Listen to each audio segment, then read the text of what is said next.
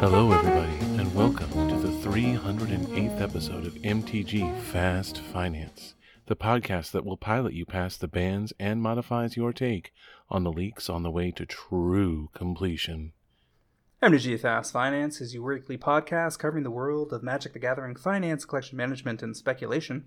I'm your host, James Chilcott, aka at MTG Critic on Twitter. My co-host this week is Cliff Daigle at Word of Commander on Twitter. And we're here to help you folks make and save money playing our favorite game, Magic the Gathering. Hi everybody, glad to be here. I'm looking forward to sharing some valuable information with all of you. This show is produced by MTGPrice.com, the leading MTG finance community. Sign up today at MTGPrice.com to plan your specs, chat on an amazing Discord, and read articles by some of the best financial minds in the hobby. MTG Fast Finance is proudly sponsored by Cool Stuff Inc., where you can find all sorts of cool, nerdy stuff in stock, including all the best in Magic the Gathering single, sealed product, and a plethora of other collectibles. Use the promo code FINANCE5, that's the number 5, during checkout at CoolStuffInc.com to save 5% off your order and support this podcast. Cliff, what do we have on our agenda this week? Well, we have our usual 4 segments this week. We're going to talk about we're going to talk about the week in review on Magic Online for some sweet modern decks. We're going to talk about the top movers in paper and on Magic Online. Then you and I have our cards to watch. We have some great minds thinking alike going on. And then we're going to close out talking about both the ban announcements today and some of the leaked cards from Kamigawa Neon Dynasty. Yeah, just a quick take on that. No bans in Modern, so I guess we can jump right into this Modern Challenge without feeling like we've got anything too invalidated. The Modern Showcase Challenge on January 22nd featured Amulet Titan in first place, Creativity Combo making yet another appearance in the top 8, definitely a deck to watch. Double Barrel Grixis Death Shadow in 3rd and 4th, Yorion Omnath in 5th, Blue Black Mill in 6th, and Oops All Spells making another appearance. That's with 18 Mythic DFC lands from ZNR. Certainly bodes well for those cards, which I know a lot of our listeners have in their spec or collection piles if the deck keeps doing well. Especially given that Charbelcher, which finished 3rd in the Modern Super Qualifier, or I guess the Modern Challenge on the 23rd, was running 12 of those lands. So there's at least 2 different decks right now that want the Mythic DFC lands, and that's kind of a big deal. Blue-Red Murktide finished off that Showcase Challenge on the 22nd in 8th, and then over with the Modern Challenge on the 23rd, 1st and 2nd was both Yorion Omnath, Charbelcher, as I said, in 3rd, Amulet Titan in 4th, Shardless Footfalls in 5th, Double Barrel Burn in 6th and 7th, and then Dredge in 8th. Between Dredge, Charbelcher, and Oops All Spells, you got a lot, and the Creativity Combo. There are a lot of combo decks in play right now for Modern. Yeah, you saw I think you actually posted it on the Discord, Aaron Forsyth posting that Modern was in a good place and they didn't see a need to mess with it. I understand people yearning for the days of Splinter Twin when you could just, play one of the Pestermite or the other one, the 1/4 whose name escapes me, and then you just untap and twin and kill them.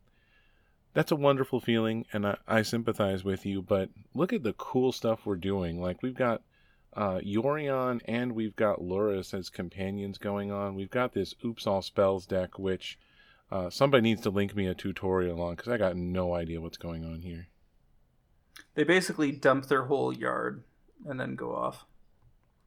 I recognize that, but I'm going to have to look up a YouTube video later on today and see exactly what the going off entails. Like, I can't draft Storm. I can't play this deck, I mean, Oops All Spells still has 2 Charbelcher, so it's not like it's not a Charbelcher deck. So calling the one Oops All Spells and the other Charbelcher is a bit of splitting hairs, I suppose. But the deck constructions are slightly different. I mean, the package, they got enough cards different that they are differentiated. I mean, Thassa's Oracle is their means to victory, right? Because you win the game. I get that you mill and you end up doing that combo, but the fact that you're doing all kinds of broken things in the meantime is just an awesome feeling. Yeah, the Balustrade Spies and the Undercity Informers is how you get to 0 cards in deck. And then Vengevines can pop out of the yard and do some work. You've got Salvage Titan, where you can sack 3 artifacts to pop it into play. And there's a bunch of different... 2 Jack-o'-lantern out of Midnight Hunt is new to this deck, since that was printed, I suppose. And Memory's Journey, also, I don't recall being in earlier iterations of the list. But yeah, I mean, I certainly like seeing all these DFC lands in play. And I think one of the things that this highlights, and we'll get into this deeper, I guess, when we get to the ban list discussion, but I suspect that if you weaken aggro by getting rid of things like Hammer Time being as good as it is with access to Urza Saga, Lurrus giving aggro decks some resiliency in things like Death Shadow and Jund and so forth, and Ragavan being the best 1-drop potentially of all time in this format, you might pivot into a position where the combo decks aren't under enough pressure and the format gets a little nastier. I definitely agree with the WotC position here, is my quick take before we go deeper. This just seems like we've been watching this format for months. It's looked healthy for months. Don't mess with a good thing. That seems to be, the thing everybody wants to talk about, their favorite card that needs to get unbanned. I have no patience for anybody who wants to come at me with Birthing Pod. Yeah. They specifically... We'll get to this. We'll get to this after. Okay, we'll get to it. For now, Modern on Magic Online at least looking good. Who knows what will happen once we get back to paper, where the dynamics are somewhat different. But we're probably several months out from that based on current stats and the cognitive dissonance that seems to be leading to an extended pandemic. Top paper movers. Soul Ring out of the Secret Lair. This is the one out of the Black History Month. Black is Magic, yeah. Black is Magic. Going from 30 to 35. This is the non-foil version. And more importantly, this card is up $20 from 15 to 35 since August.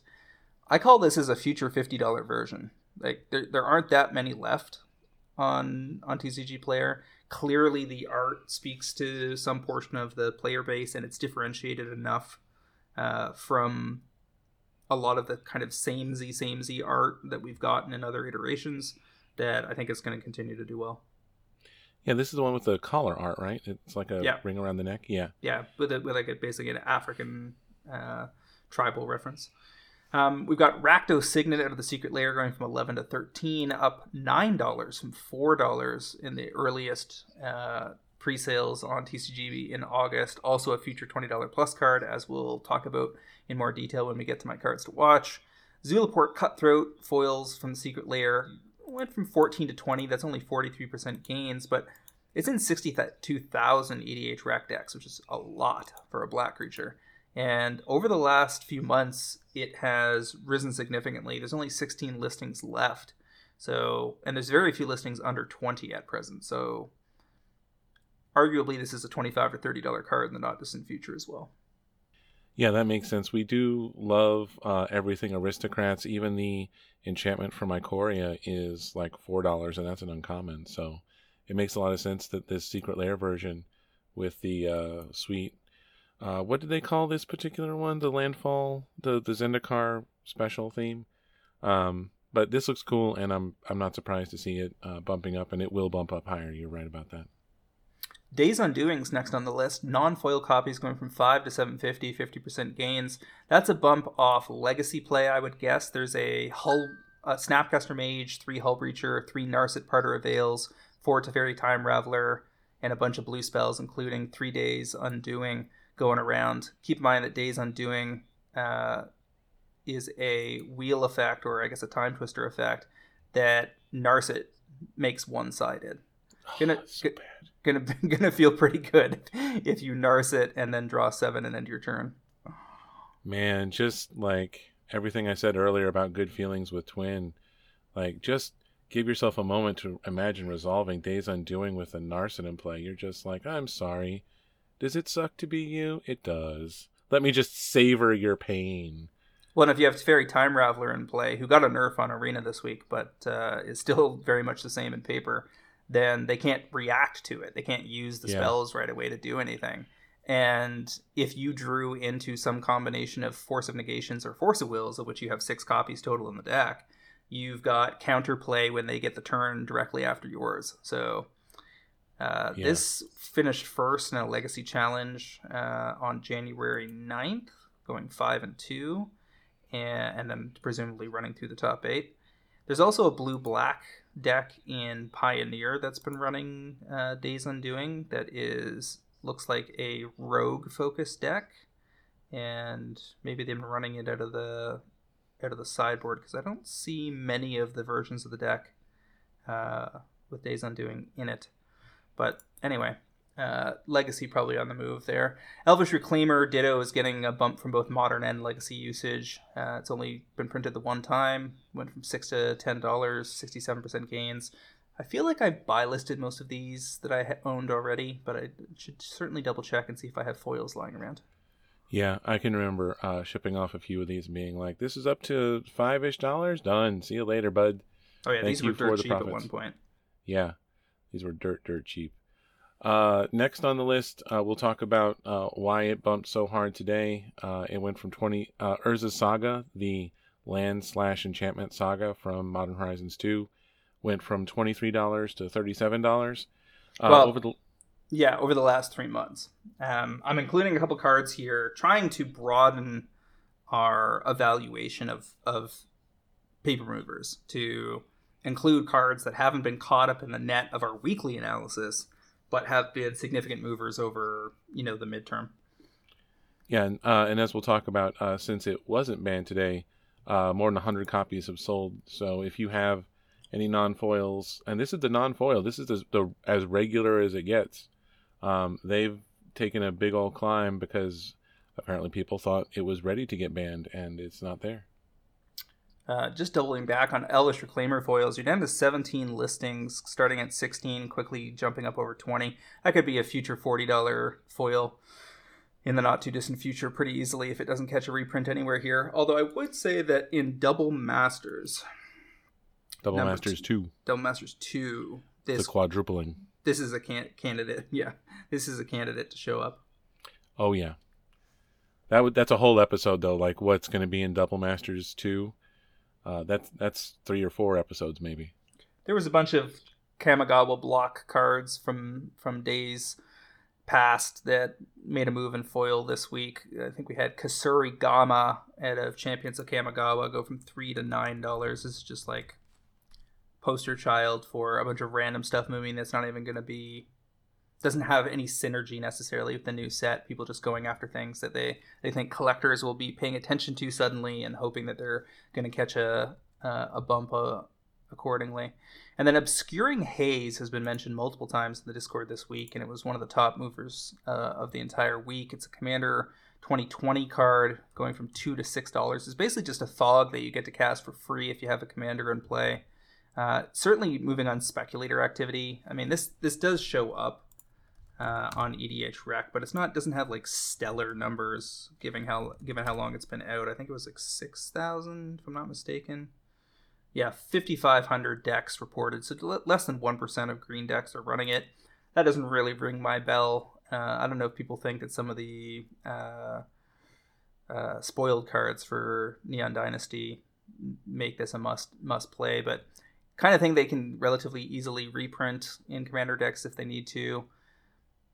Not sure if this is going to prove itself out or not. Well, they're doing multiple Commander decks a year, so it's not like you only get one shot. And these free spells for having your Commander, they don't do a lot to really reward you for having your Commander in play. And this is one of the things that really does. We know that the make your stuff indestructible is good to have. The free negate is great to have. So all of the free cards are going to have their shot to get popular, I think. I mean, this is medium popular is my point. We're down to 17 listings. There is no foil version of these. So, I mean, I think that this can go to $15 or $20 as they get mopped up. But I don't know if it can hold the plateau or not. No, there's going to be a secret layer with all 5 free spells sometime in the next 18 months. There's a lot of things they can try down that road. Moving on over to top Magic Online movers of the week, we've got Hull Breacher out of Commander Legends, moving 40 to 50 tickets, 23% gains. Again, Legacy deck 3 of lately that won a challenge, and a pretty cool looking list. Murktide Regent out of MH2 going 15.6 ticks to almost 25 ticks. That's 60% gains. That's on, I think, the lead up to the BNR announcements today. People figured that one of the decks that would stand to gain, if anything significant, like Ragavan or Urza Saga or Lurrus got banned, would be the blue-red decks, which seem very solidly unlikely to be affected. And so Murktide Regent was something people were going in on. Likewise, we have Amiria's Call out of Zendikar Rising going to 3.3 ticks to about 5.3, 62% gains. Oops All Spells back on the menu, / Charbelcher in play is moving that one up. And then Days out of Eternal Masters went from 3.5 ticks to 6 ticks, 74% gains. I think ban announcement movement has a lot to do with that, since Ragavan was banned, but only in Legacy. Yep. Being able to cast Ragavan off that volcanic island and then hold up your Days. Now you got a treasure. Like, what's not to love? So we'll see how things go with the beloved monkey being gone. I think it was more like without people being able to monkey into a treasure that could, I guess, does Days, just bring up the wording on that.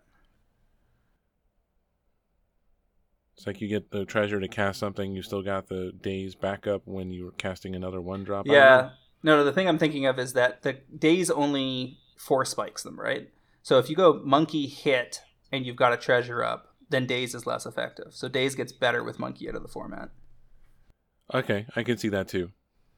All right, so right about now is when we want to remind people about the Cool Stuff Inc. customer rewards program. The more you buy with our 5% off coupon Finance5, the closer you get to even higher rewards, including up to 15% off Magic Singles and assorted minis, something I've used many times over at Cool Stuff Inc. Head on over to coolstuffinc.com today to build your loyalty and save big.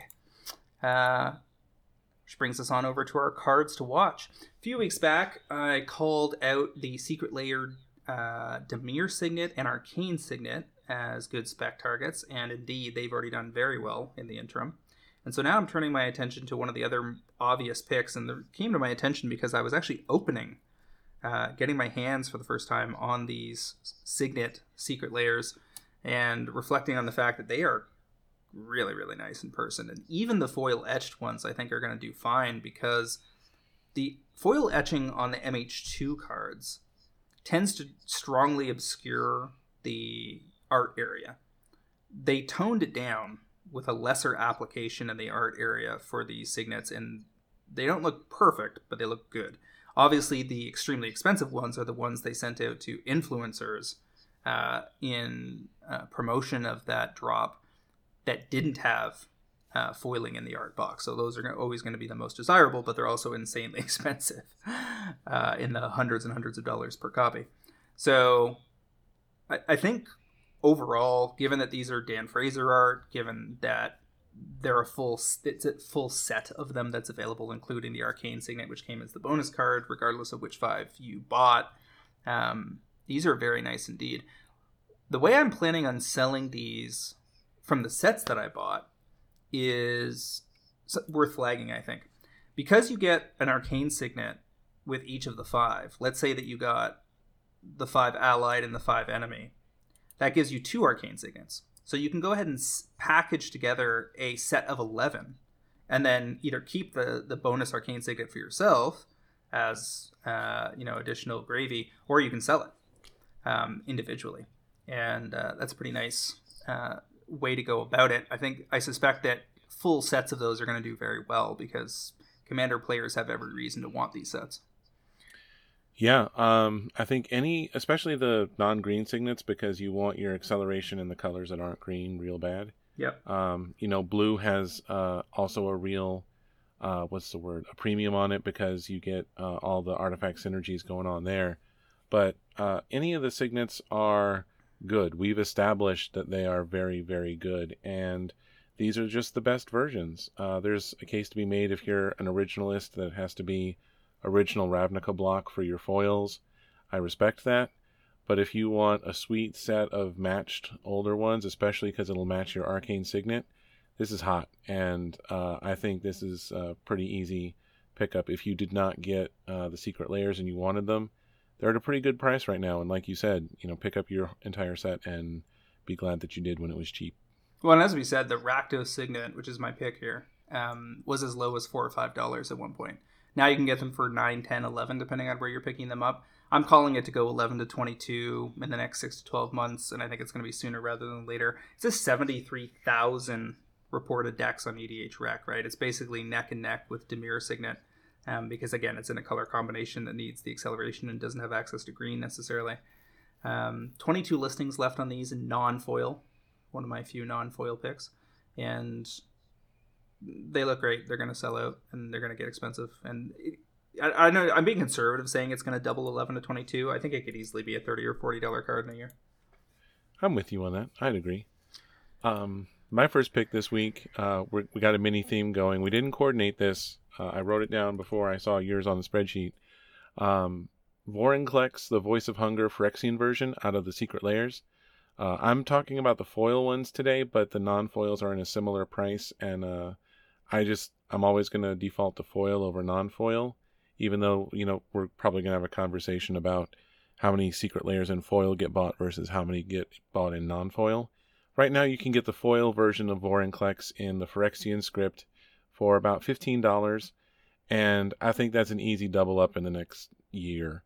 It's in 12,000 EDH Rec decks, and you've got all the people who went hunting for the reverse Viscera Seers opened up their Phyrexian sets, and they're just dumping them. And this is your chance to get a real just backbreaker of a card super at its lowest point. So get in while you can and enjoy the groans of your enemies when you play it. Yeah, I mean, my selection here is Jin-Gitaxias Core Augur out of the same set, going 1250 to 25. It's got 11,000 EDH Rec as opposed to the 12,000 on your Vorinclex.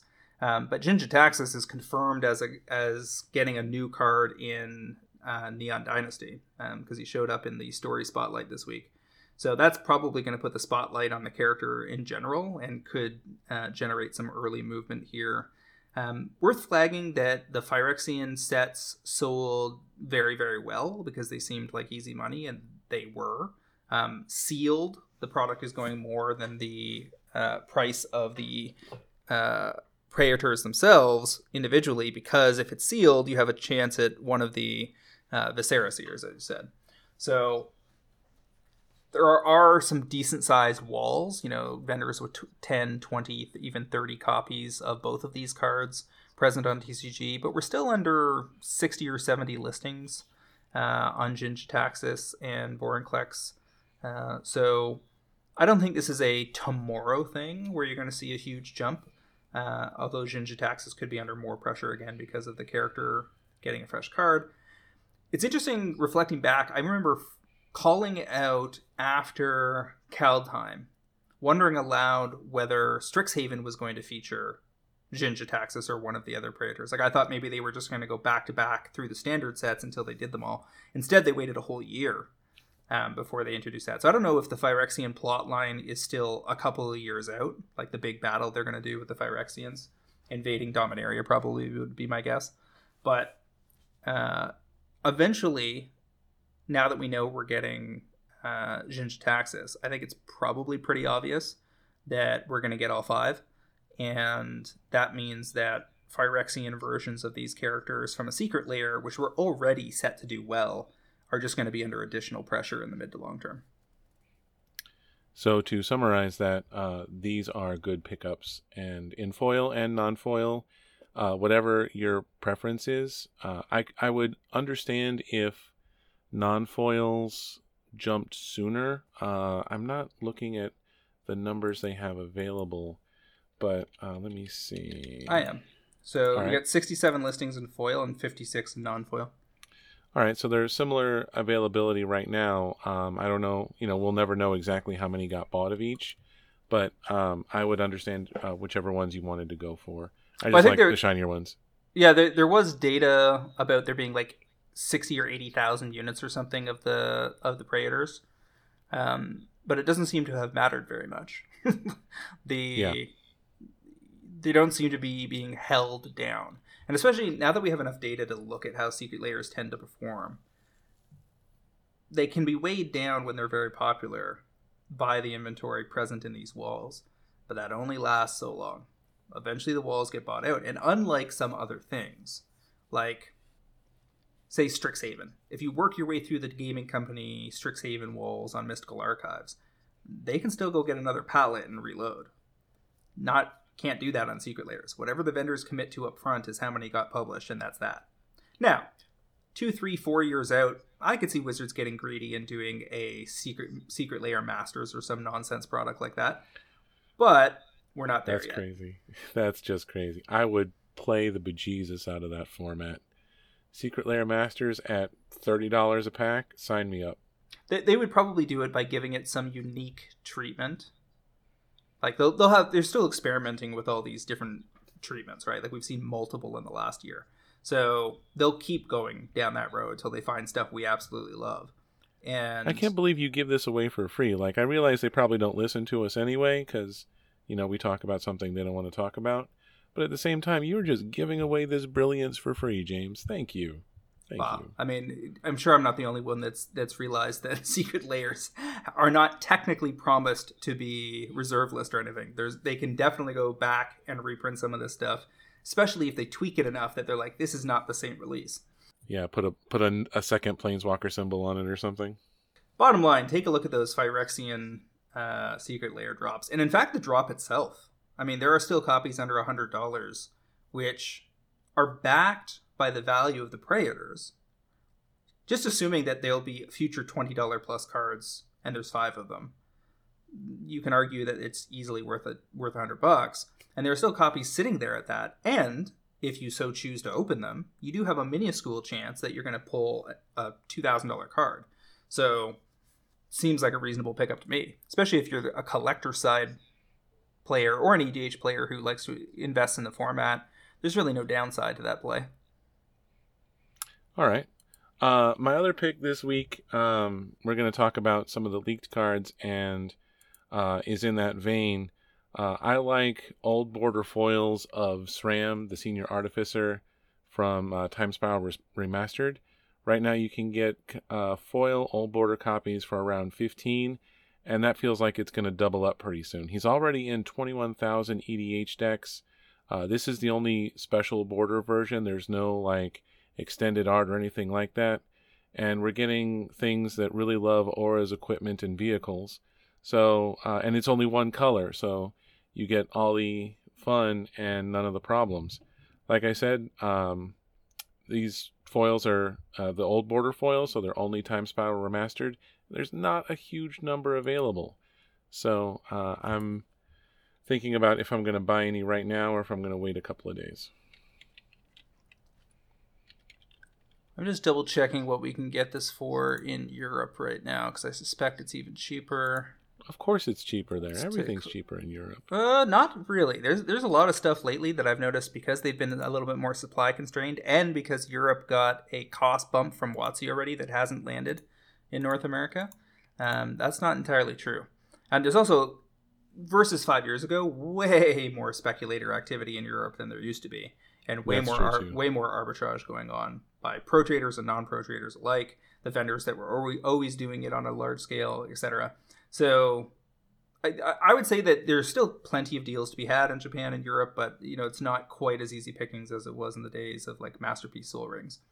SRAM, for instance, is not cheaper in Europe. It's the cheapest copies, English, are about 15-16 euro, which gets you pretty close to $20, especially including shipping. So TCG is actually cheaper. 30 listings, $15 is our in.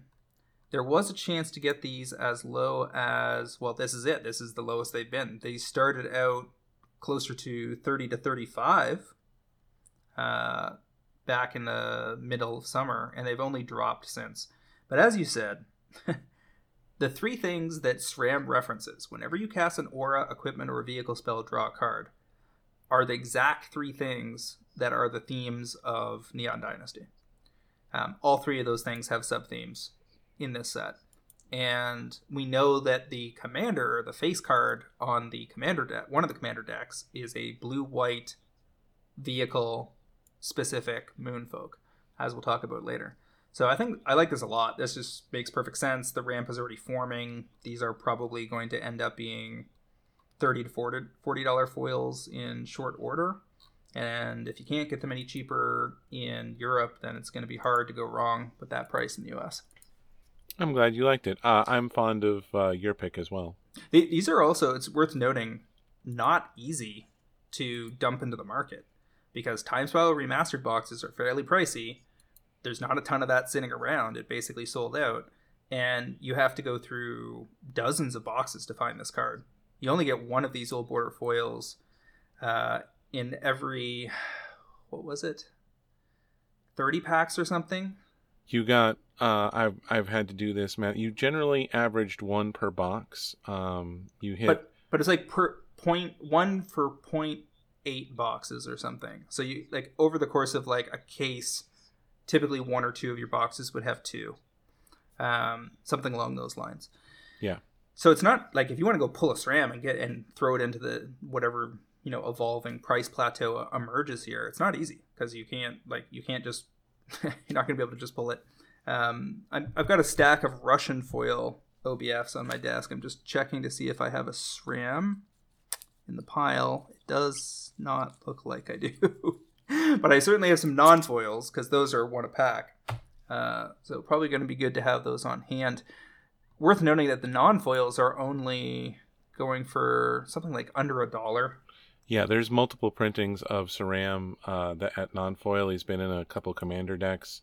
It is not hard to find copies of this card, but going for the Old Border foil, you gotta have the sweet one, man. You can't just have the regular. And the nice thing about SRAM is that whether or not you end up liking your blue-white Moonfolk vehicles deck, SRAM fits in a whole bunch of other decks. Right. So you don't need to, it's not like a one-trick pony like a werewolf, where if you don't end up liking Torvald or whatever that werewolf commander was, Tovalar, that all your werewolves are kind of for naught because they don't fit into any other deck.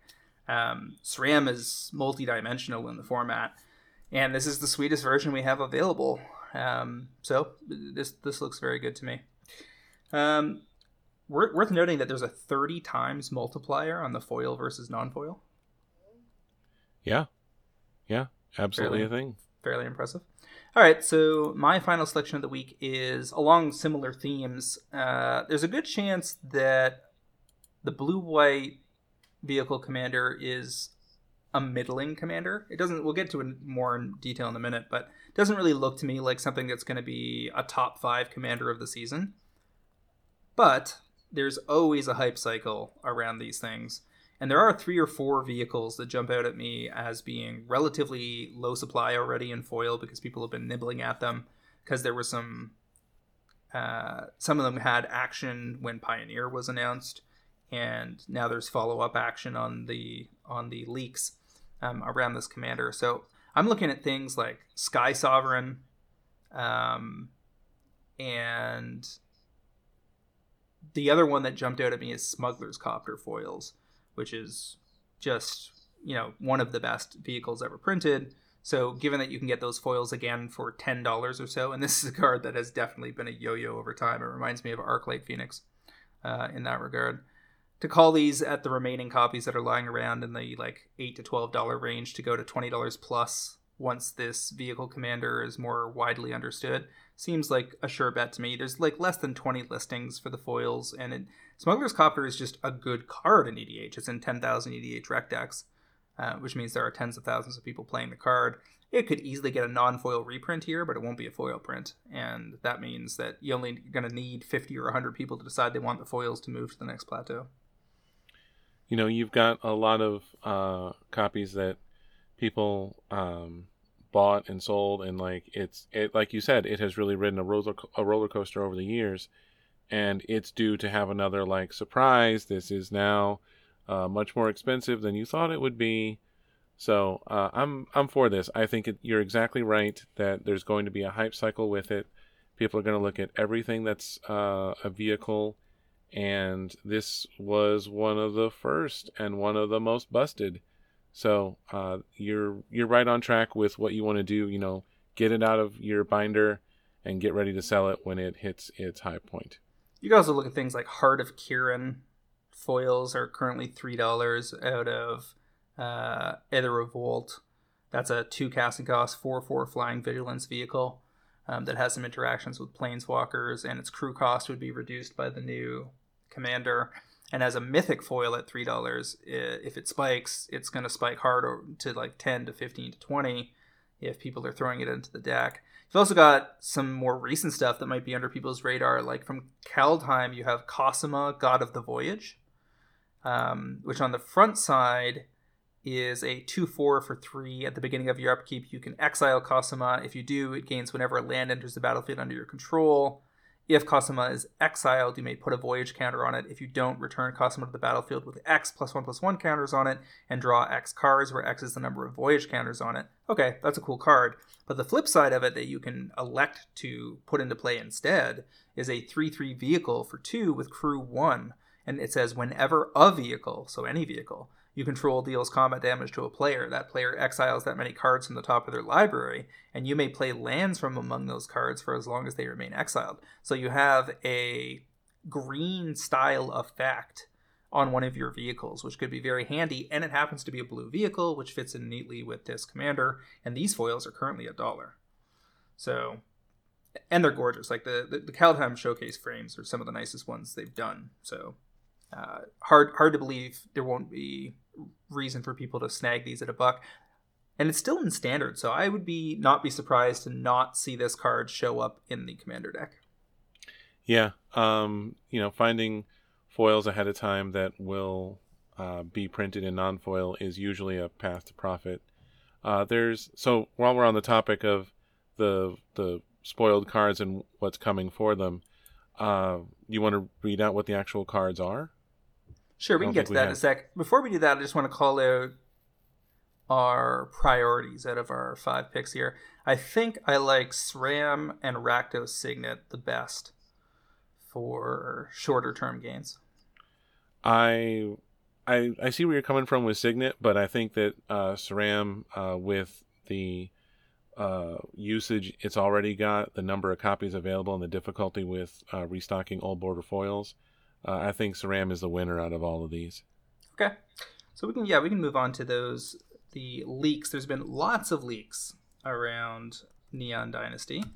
Cards popping up with terrible cell phone pictures all over Reddit, and I guess there was some other leak source earlier this week.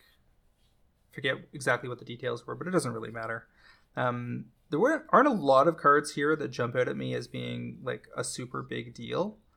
But let's talk about the commanders that were revealed, because that is probably the most relevant to our picks just now, and the stuff that the most people may not have heard of so far. So we've got Kotori Pilot Prodigy. 3 mana for a 2/4 Moonfolk Pilot. Vehicles you control have crew 2. So if you've got some of those expensive vehicles from older sets that haven't been worth playing, the whole deal here is that this commander makes them much more reasonable. And then at the beginning of combat on your turn, target artifact creature you control gains lifelink and vigilance until end of turn.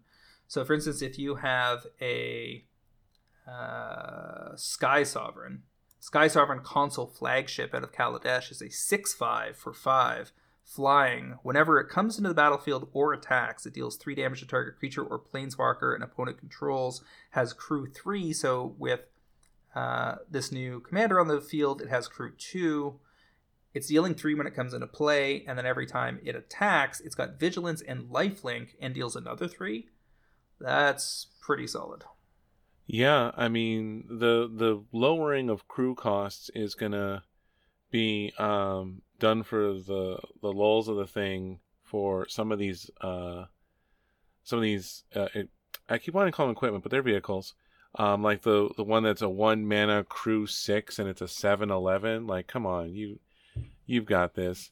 If you really want to look for stuff to spec on, I think you want to look at the Conqueror's Galleon, the flip card that goes from a 4 mana 2/10 with crew 4. So when it attacks, you exile it and then return it to the battlefield, and it's just a utility land. It taps for a colorless, 2 tap to loot, 4 tap draw a card, 6 tap regrowth. Like, that's all colorless. That goes in anything. And there's a Ixalan treasure chest version, the Mapster pieces that you can go get if you want to get real spicy. I expect some of these equipment to, get reprinted, like the Parhelion 2. Vehicles. And I'm sorry, what'd I say? Equipment. I said equipment again. Dang it. All good. The Parhelion 2 and the Peace Walker Colossus, those are incredibly awesome vehicles that when they get lowered in their crew cost, they all of a sudden are ridiculous. Now, especially if you can find some way to cheat Parhelion into play, 8 mana for a crew 4 thing that, but when you attack, you get 2 4/4 angels. Now it's just crew 2 instead of crew 4. All of these will have their day. The thing is, if you're upgrading your Kotori deck, you're going to end up with things like Urza, Lord High Artificer, and a bunch of the cards that let you tap artifacts to make blue mana. And then Parhelion 2, especially in a format that already has access to things like Mana Crypt and Mana Vault and what have you, is looking more and more attractive as a flying first strike vigilance 5/5. And then with Crew 2, whenever it attacks, you create 2 4/4 white angel creature tokens with flying and vigilance that are also attacking. I mean, yeah, that's pretty sweet. You've also got the Weatherlight out of Dominaria. That's a 4/5 flyer for 4, which will now have Crew 2 under Kotori. And whenever it deals combat damage to a player, you look at the top 5 cards of your library, you reveal a historic card, which as a reminder, includes artifacts, legendaries, and sagas. And put it into your hand, put the rest in the bottom of your library in any order. So that's a pretty nice way to go pick out the pieces you need to keep moving things along. So Kotori, you agree with me that this is probably going to be a medium popular commander? I think that the vehicle commander kind of needs to be Jeskai. It needs to be red as well. I think these are these two that we get, that we're seeing anyway, that are the face cards. I think these are interesting. I like lowering the crew cost, and you're giving it lifelink and vigilance. Like, heck yeah. And then the legendary vehicle that comes with Kotori, which everybody's calling a Gundam, is 2 white-blue for an 8/8 vehicle that has 1 tap, draw 2, then discard a card. You get a 1/1 colorless pilot creature token with this vehicle crews vehicles as though its power were 2 greater. So you basically get a 1/1 that can crew 3. And this thing has crew 8 and can be your commander. So you got to make 3 tokens before you can activate the Gundam. I'm upset that we don't have infinite use. What's the term? Infinite universes? Combined? What did they call it for Stranger Things and for Walking Dead? Was their official word? Universes Beyond. Like, how they didn't get Universes Beyond for Voltron bothers me greatly. I mean, who knows? We don't know for a fact that there are not Gundam Ikoria-style cards in here like they did for Godzilla. We haven't seen enough of the set yet, but I mean, there was certainly an opportunity there that can be declared missed if they didn't. There's also a white sweeper that was revealed, Organic Extinction, 8 white or 8 white it might be. So it could be either 9 casting cost or 10. I think it's 10. It destroys all non-artifact creatures, and it has Improvise. That is a very nasty Wrath, because it's basically a one-sided Wrath in the right deck. And it has similar dynamics to something like Blasphemous Act, where it looks very expensive on paper, but in practice, if your deck's going to have 5 artifacts out, then this is like a 5 casting cost Wrath that doesn't affect your side of the board. Well, I mean, we've got Scour Glass, but that stupid thing has the play only during your upkeep, 3 white, tap, sack it. destroy all permanents except for artifacts and lands. So you're just gonna you got to wait till your upkeep, and everybody's got a chance to deal with this or plan for it. And 10 mana with improvise seems perfectly reasonable and a great choice. I don't see on here the other white modal wrath choose one or more thing. Do you remember that one? That was already revealed? No, I think it was it's very heavily rumored. It's not nobody's gotten an image of it yet. So I guess we'll leave it off for now. The other face commander in the commander decks for Neon Dynasty is apparently something called Chishiro the Shattered Blade, a snake samurai. 2 red-green for a 4/4. Whenever an aura or equipment enters the battlefield under your control, create a 2/2 red spirit creature token with menace. And then at the beginning of your end step, put a +1/+1 counter on each modified creature you control. Equipment, auras you control, and counters are modifications. So you can play this into a Hardened Scales, Doubling Season, etc. deck. There's already a great green-red counters deck out there in EDH that has had Forgotten Ancient and a million other pieces for ages. And I had a Teamer version built at one point, and I can very much see how I can just knock out the blue cards, slap Chishiro at the top of that deck, and you're going to have a fairly powerful snowballing commander.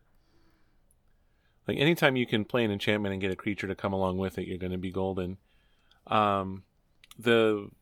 The interesting variation is the other red-green commander. It's the same mana cost, 2 red-green for a 3/3, Kaima the Fractured Calm. And at the beginning of your end step, goad each creature your opponents control that's enchanted by an aura you control. And then put a +1/+1 counter on Kaima for each creature goaded this way. So this is a real reward for, I put the Vows style enchantments on your creatures. And they can't attack me anyway because of the Vow. But now you can just throw Rancor onto somebody else's creature and watch that creature shred everyone but you.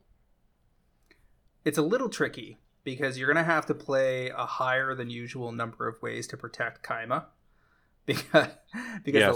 the last thing you want is to have you have Voltroned up your opponent's creatures, and then they strategically wait until the right moment to Swords to Plowshare your Kaima, knock it off the table, and then swing at you with all that power you gave them. So you're going to want to have a bunch of equipment in the deck or enchantments or whatever that make it indestructible or hexproof or whatever. I do like when they give us something that we haven't done, at least in color combinations we haven't done. We've got the No It's Yours kind of deck with Xancha, and now we have the reward for all these middling enchantments that are available to put on your opponent's stuff. So just no, you guys, no, this is for you. This is for no, it's not for me. This is for you. I'm a giving person. Here you go. And I like it. We also saw the rest of the dragon spirits that are going to be mythics in the set, and they all look medium to me. There's the hell you say? They're cool, medium. I think medium. To me, these very much feel like the 5 dragons in Strixhaven not paying off on the promise for the most part. I mean, we saw Velomachus Lorehold show up in Modern for a little while, although that seems to have fallen back off the table. And these give me the same kind of vibes. They're solid mid-range dragons that will fit neatly into some decks and will be largely forgotten over time, from what I've seen so far. I disagree with your assessment on these, but which one do you like the best? Which one is your poster child for disagreement? Oh man, I'm gonna mess up the name. It looks like Atsushi to me, but that can't possibly be how it's pronounced. It's probably Atsushi. I don't know. Atsushi the Blazing Sky, the red one. You get 4 mana for a 4/4 flying trample. That's already good. And then when it dies, you either get to draw 2 for until the next turn, or you get 3 treasure. Which do you need? You're gonna get it. The green one, when it dies, we're gonna see a whole bunch of beneficial sacrifices going on. The green one, when it dies, you get 3 lands into your hand, or you get a creature token that's power and toughness equal to the number of lands. Like, the black one, you don't want to, find how many ways you can put this creature into play and then sack it again and make each opponent discard 2 and lose 2? You have no fire in your soul, James. Like, these are not just about, I'm going to play Sweet Dragons. These are, I'm going to play Sweet Dragons, and when you kill my Sweet Dragons, guess what? Your day's going to suck even more. I'm willing to believe that, given enough time, the fanciest versions of a couple of these dragons will be worth some solid money. But that's true of a lot of mythics, and I think it's going to take time. So the green one is 5 casting cost, 3/2 green, 4/4, flying death touch. Cool. When it dies, you choose one. Search your library for up to 3 land cards, reveal them, put them into your hand, then shuffle. It is relevant that that's any lands, so you go get whatever. Your coffers and your Urborg, yes. Or your green Gaia's Urborg. Cradle. Yeah, Gaia's Cradle. Or create an XX green spirit creature token. It feels to me like that's very rarely going to be the selection. It's much, as you said, going to be about cycling this in and out of the yard so you can get more and more lands. And in something like Muldrotha, for instance, this I could see playing this card for sure. And then the blue one is Carry the Swirling Sky for double blue for a 6/6. Did you not play Kingdom Hearts? Okay, this is pronounced Kyrie. I didn't play Kingdom Hearts, but okay. And I'm a big tactics guy, but the vibe of that game just turns me off. Kyrie the Swirling Sky, 4 double blue, 6/6, flying, ward 3. When it dies, choose one. Return any number of target non-land permanents with total mana value 6 or less to their owner's hand. See, total 6 or less for EDH, not so exciting. And then mill 6 cards, then return up to 2 instant and/or sorcery cards from your graveyard to your hand. That seems much more likely that you're going to play this in a instant and sorceries matters type deck, Jeskai or Izzet, and pull key cards back to your hand. But to me, that's just a solid mid-range value card. Not a big deal one way or the other. The white dragon is Ow, the Dawn Sky, if I'm pronouncing that even close to correctly. 3/2 white, 5/4 flying vigilance. When it dies, look at the top 7 cards of your library, put any number of non-land permanents with total mana value 4 or less from among them onto the battlefield. So you can get a whole bunch of small stuff. Okay, in EDH, it's debatable how good that's going to be. You could hit something like Mana Vault, Mana Crypt, Arcane Signet, some creature like a SRAM or something, and do pretty well for yourself. But there'll be other times where you just hit nothing too exciting. +2, or when it dies, put 2 +1/+1 counters on each permanent you control that's a creature or a vehicle. That's pretty nice in the blue-white vehicles deck for sure. But it seems more tailored to that scenario. I can see people maybe messing around with this in Affinity in Modern, but it's just so much mana. Like, that seems like a very fringe way to look at that already very tight list. Now, I grant you, I am somebody who has a known affinity for dragons, and I'm excited about most of these. You are right that by themselves they are not going to have the whole table walk away in disgust. But they are very good, big, and very reasonably costed flyers. Like 4 mana for a 4/4 flyer, 5 mana for 5/5. Well, the 5 mana, the white one is a 5/4. I might build a white weenie EDH deck and just put this white dragon as the commander. So every time I play the commander, you either die to the vigilance of it or you kill it and I get 4 mana worth of stuff off the top. There's also a 5-color dragon. There's Kyodai, Soul of Kamigawa. 3 and a white for a flash flyer. When it enters the battlefield, the only dragon that is an ETB and not a dies trigger. Another target permanent gains indestructible for as long as you control it. And for Wooburg, it gets +5/+5 until end of turn. So they clearly intend for this to be a commander, but to me, that seems very unlikely to end up being popular because you already have Tiamat and the Ur-Dragon, and this seems much more like a role player in the Ur-Dragon where you can bring this into play give the Ur-Dragon indestructible and set up a roadblock for them removing it and cleaning up your board. Let me tell you from experience, when you cast the Ur-Dragon, that's when people just want to walk away from the table. So if this Ur-Dragon's out, this guy... We beat the Ur-Dragon in the Pro Trader Commander game this weekend twice. We just hammered that deck with pinpoint removal and sweepers. Right, because if you take your foot off the dragon deck, then it jumps up and breathes fire all over your face. Oh yeah, there was like 30 power on the table when we went to work on it. Oh, it makes me so happy. I agree that Kyodai is a like C or D tier 5-color dragon commander. Not as good as Tiamat, not as good as Ur-Dragon. There's something to be said for giving stuff indestructible. It's a fun 5-color, but yeah, especially as a regular rare, this isn't going to do very much. Although, it's not going to do very much at all, even as a nifty little flash flyer. But thank you for indulging me in talking about dragons for 15 minutes. It always makes me happy. Oh, and the Kami War, I am really excited to put this into my Ur-Dragon deck for 1, and then Wooburg as a saga. You exile target non-land permanent an opponent controls as soon as it comes into play. So solve target problem, great. Return 1 target non-land permanent to its owner's hand. Then each opponent discards a card. So bounce another problem. Everybody discard except for you. And then exile the saga, then return it transformed, which is irritating. It feels like it should have haste. But it's a 6/6 O Kagachi made manifest, flying, trample. When it attacks, now it doesn't have haste, so that's important. Defending player chooses a non-land card in your graveyard. You return it to your hand, and then the creature gets +X/+O, where X is the mana value. So you get a regrowth of the card of their choice. So probably, and it's non-land, so you are going to get a spell. It's just that it'll get whatever they think your worst spell is, which is rarely going to be amazing, but it'll always be, at least draw a card,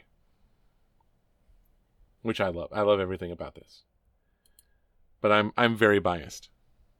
So all told, Neon Dynasty looking like a pretty interesting set so far. I think you and I can both agree this is going to be a nice pivot in the limited format, because there's a bunch of themes here that are well differentiated from other formats we played this year. So I'm looking forward to that.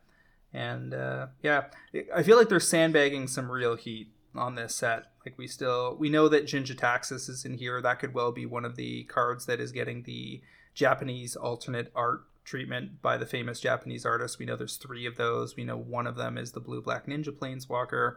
One is probably the Wanderer, I'm guessing, and the other one's probably Jin-Gitaxias. Yeah, the Wanderer seems real likely based on the story that was released today. Also worth flagging, since we've stated it, but we haven't been explicit in the implication. The assumption here was that one of these commander decks was going to be a Blue-Black Ninjas deck. Turns out, not at all. It's a blue-white vehicles deck and a green-red modified deck. So there's no impetus here for people to be chasing Yuriko and Blue-Black Ninjas other than from whatever cool Blue-Black Ninjas appear in the set. In theory, reinvigorating Yuriko, or they could easily provide another legendary ninja in the set that ends up being a viable commander and supplements the Yuriko demand. Thing is, Yuriko's already a top 5 commander, so anything you give that deck via Neon Dynasty is probably going to bring her back to the forefront. We're getting Umezawa's great-great-great-grandson, or however many greats, the one that says whenever you ninjutsu, look at the top 3, put 1 into your hand. You can only do that once per turn, but how many times do you really need to do that? And for the funsies, now everything has ninjutsu of 2 blue-black.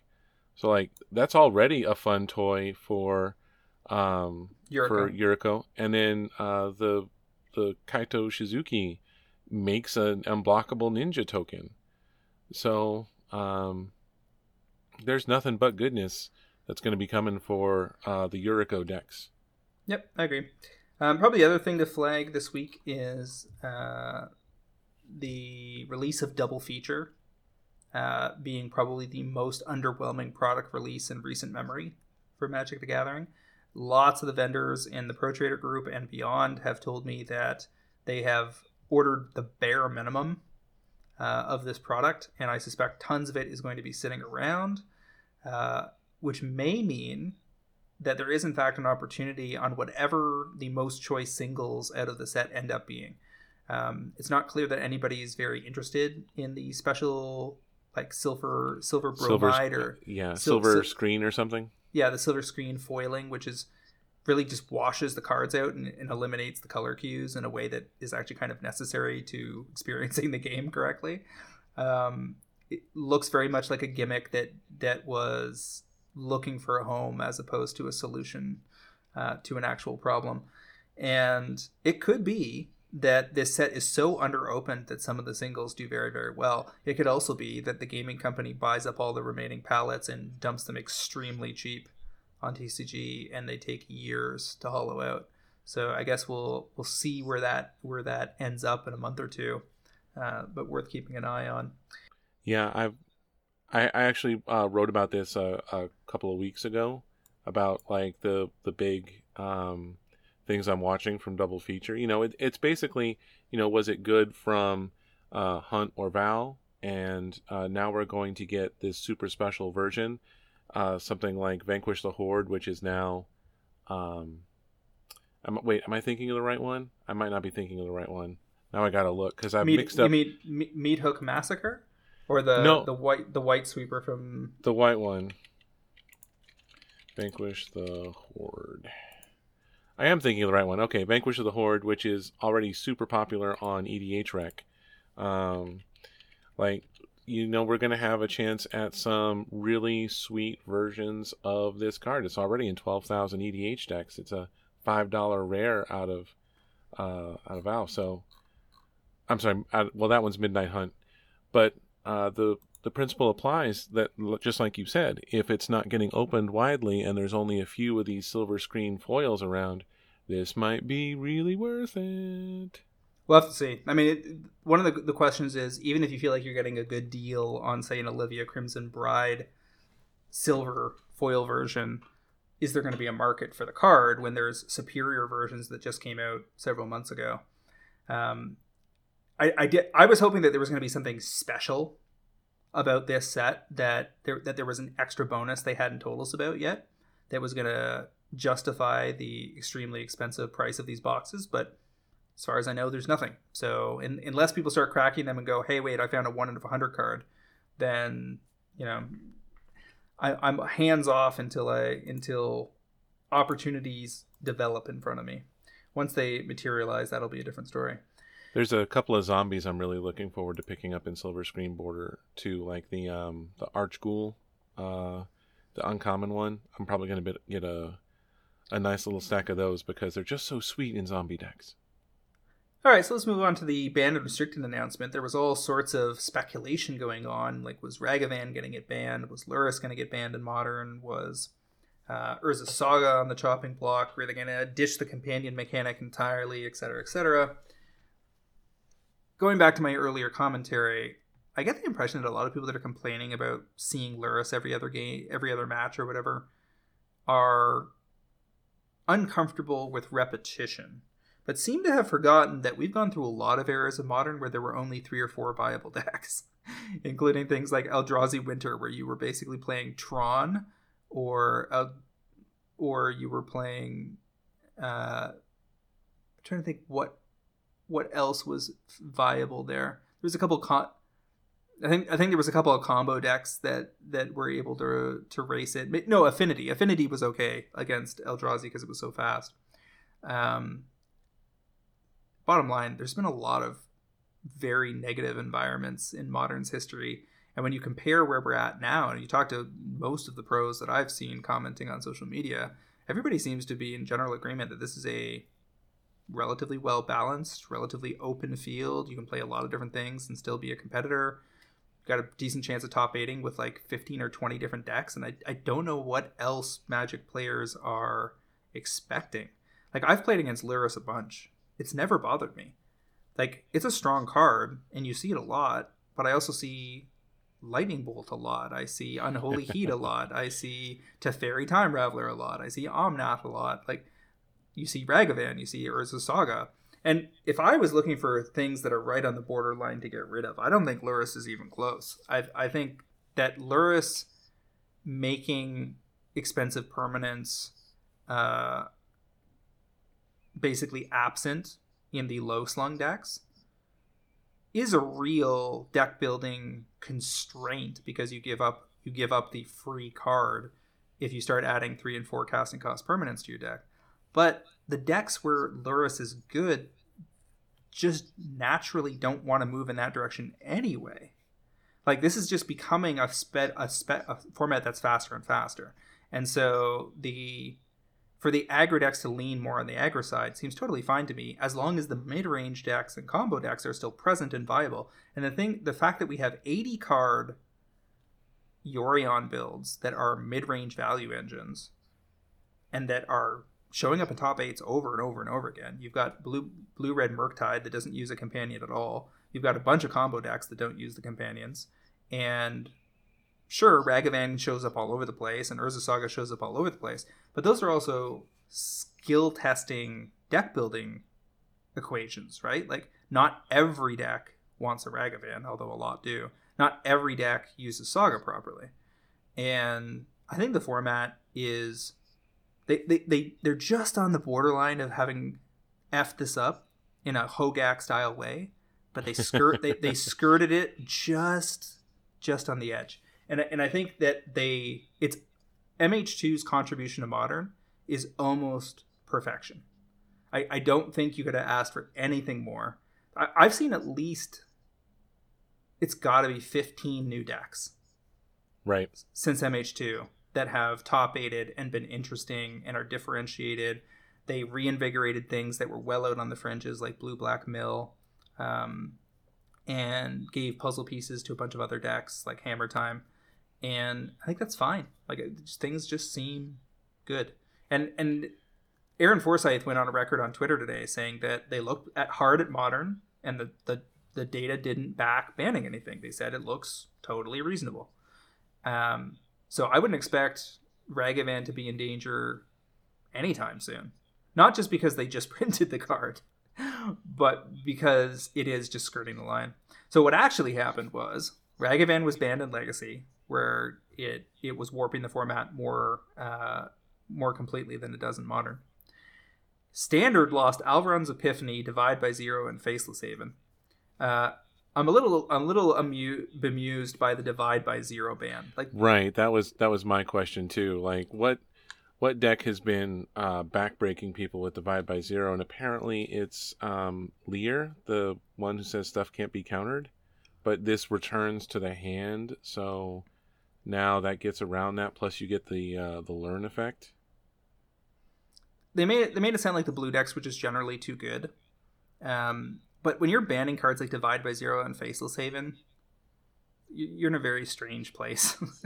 Like, Alvaron's Epiphany is a poster child for the kind of thing that gets banned in Standard, because every time they've gone to the well on these Time Walk effects, they have been a mistake. Almost always. Yeah, almost like always. At least 3 times now. They have given us expensive Time Walks, and they have ended up busted. So I just view this as a continued mismanagement of the format called Standard. And I think Standard as a concept is problematic. Now, over in Historic, which is basically just an arena format, Memory Lapse is banned. Okay. And Teferi Time Raveler was unbanned and rebalanced, by which they mean they bumped it up 1 mana and then gave it an extra loyalty. I'm unconvinced that's good enough, but we'll see. They also changed his timing restriction, where it says, instead of your opponents can only play stuff at sorcery speed, it says your opponents cannot play spells during your turn. Oh. So that's yeah, okay. That is more significant. Yeah. Okay. Again, Historic is not going to move any finance needles for us. Doesn't matter. And actually, I've talked to like several people who have said the whole concept just turns them off from the perspective of having to track. Like, the thing is that if Magic was a single format in paper, and that format was mirrored in a digital environment, and then you split off to have one like this where you could manicure it on the fly, that would be one thing. But when you have a game that is as multi-dimensional and multi-format as Magic is, and then you have digital, and then you start splitting off, it just becomes too much to track. Like, it's a lot of, like, it forces players to double parse cards in two different environments, and that, to me, is not what you want from digital to paper. What you actually want is for people to be, I love playing this card on this deck on Arena, and now I'm going to go play it in paper because I want to go socialize and do it. Right. And I think that there's serious upside in, like, engagement with Standard and Historic in Arena from this decision, but there's significant downside when COVID, hopefully, for the love of all the gods of the multiverse, please, let's get past that as soon as possible. And on the other side of that, I think it's actually problematic because your people that play in Arena go to play in paper, they can't play the same decks and vice versa, and it's messy.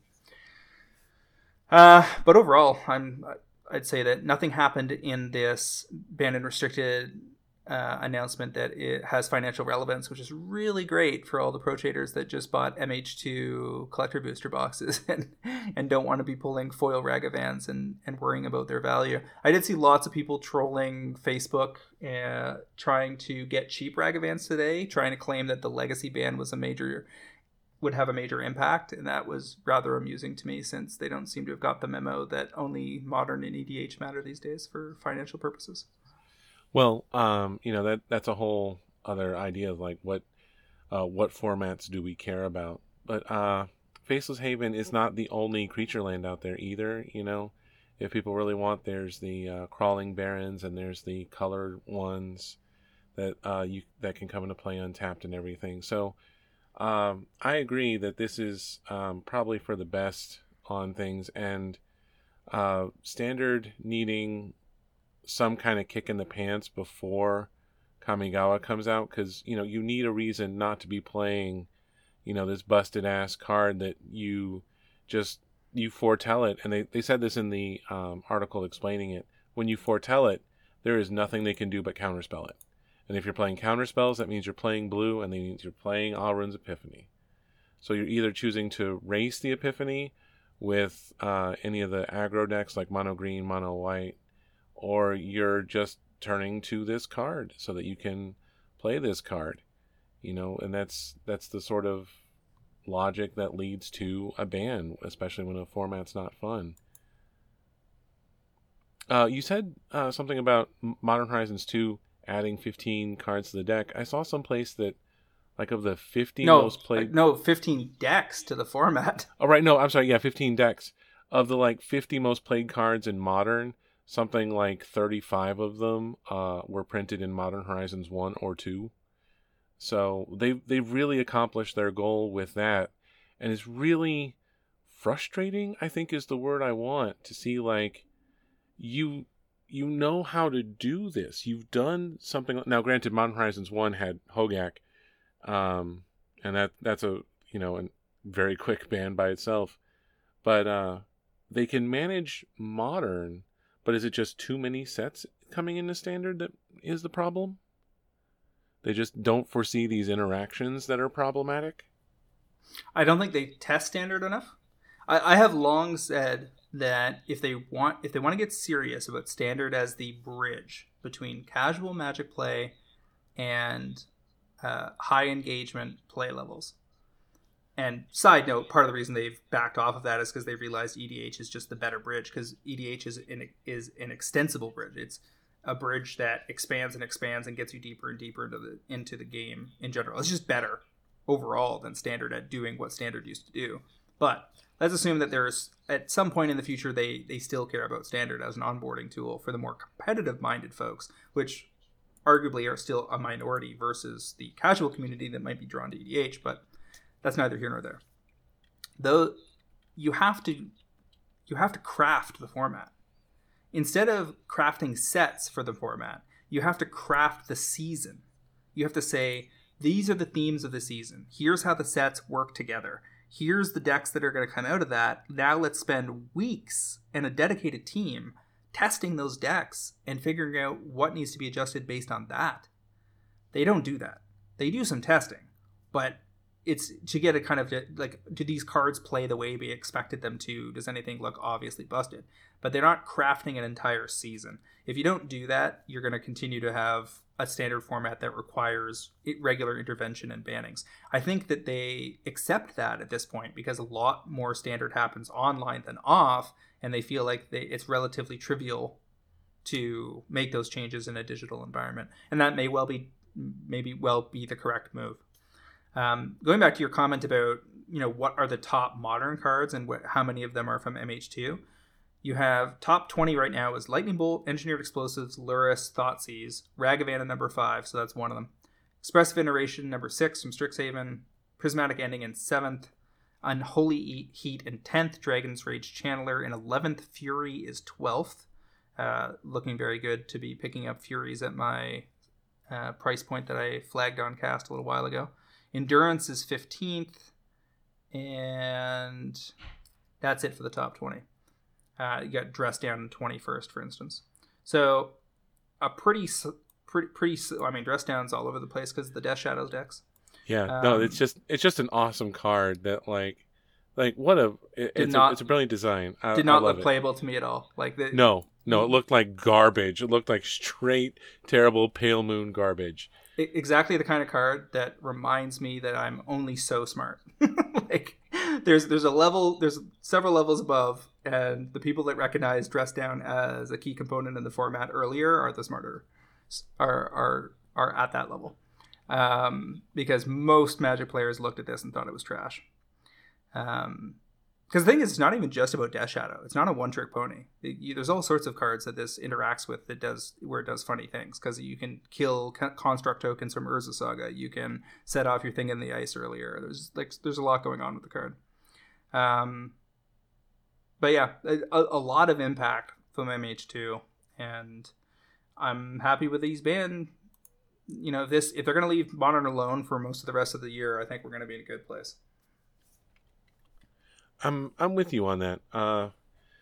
I'm interested in charting what the number of bans in Standard and such has been, because that's just good to know what when we get back to paper stuff and Standard matters financially again. But I might not ever go back to ever picking up large amounts of Standard cards. It hasn't worked. And if the ban risk is going to be this much higher with Standard, then maybe I should just stick with the Commander and the Modern formats. If my basic modus operandi is, I care primarily whether something is either very popular in Modern or very popular in Commander, and ideally both. Ragavan, Urza Saga, Solitude, etc. And anything else, Standard, Legacy, Pauper, whatever, is just gravy. That's just bonus points. But it's pretty clear which two formats matter. All right, so that's probably a wrap for this week. Where can people find you online there, Cliff? You can find me online at Word of Commander, as well as my weekly articles on Fridays right here on mtgprice.com.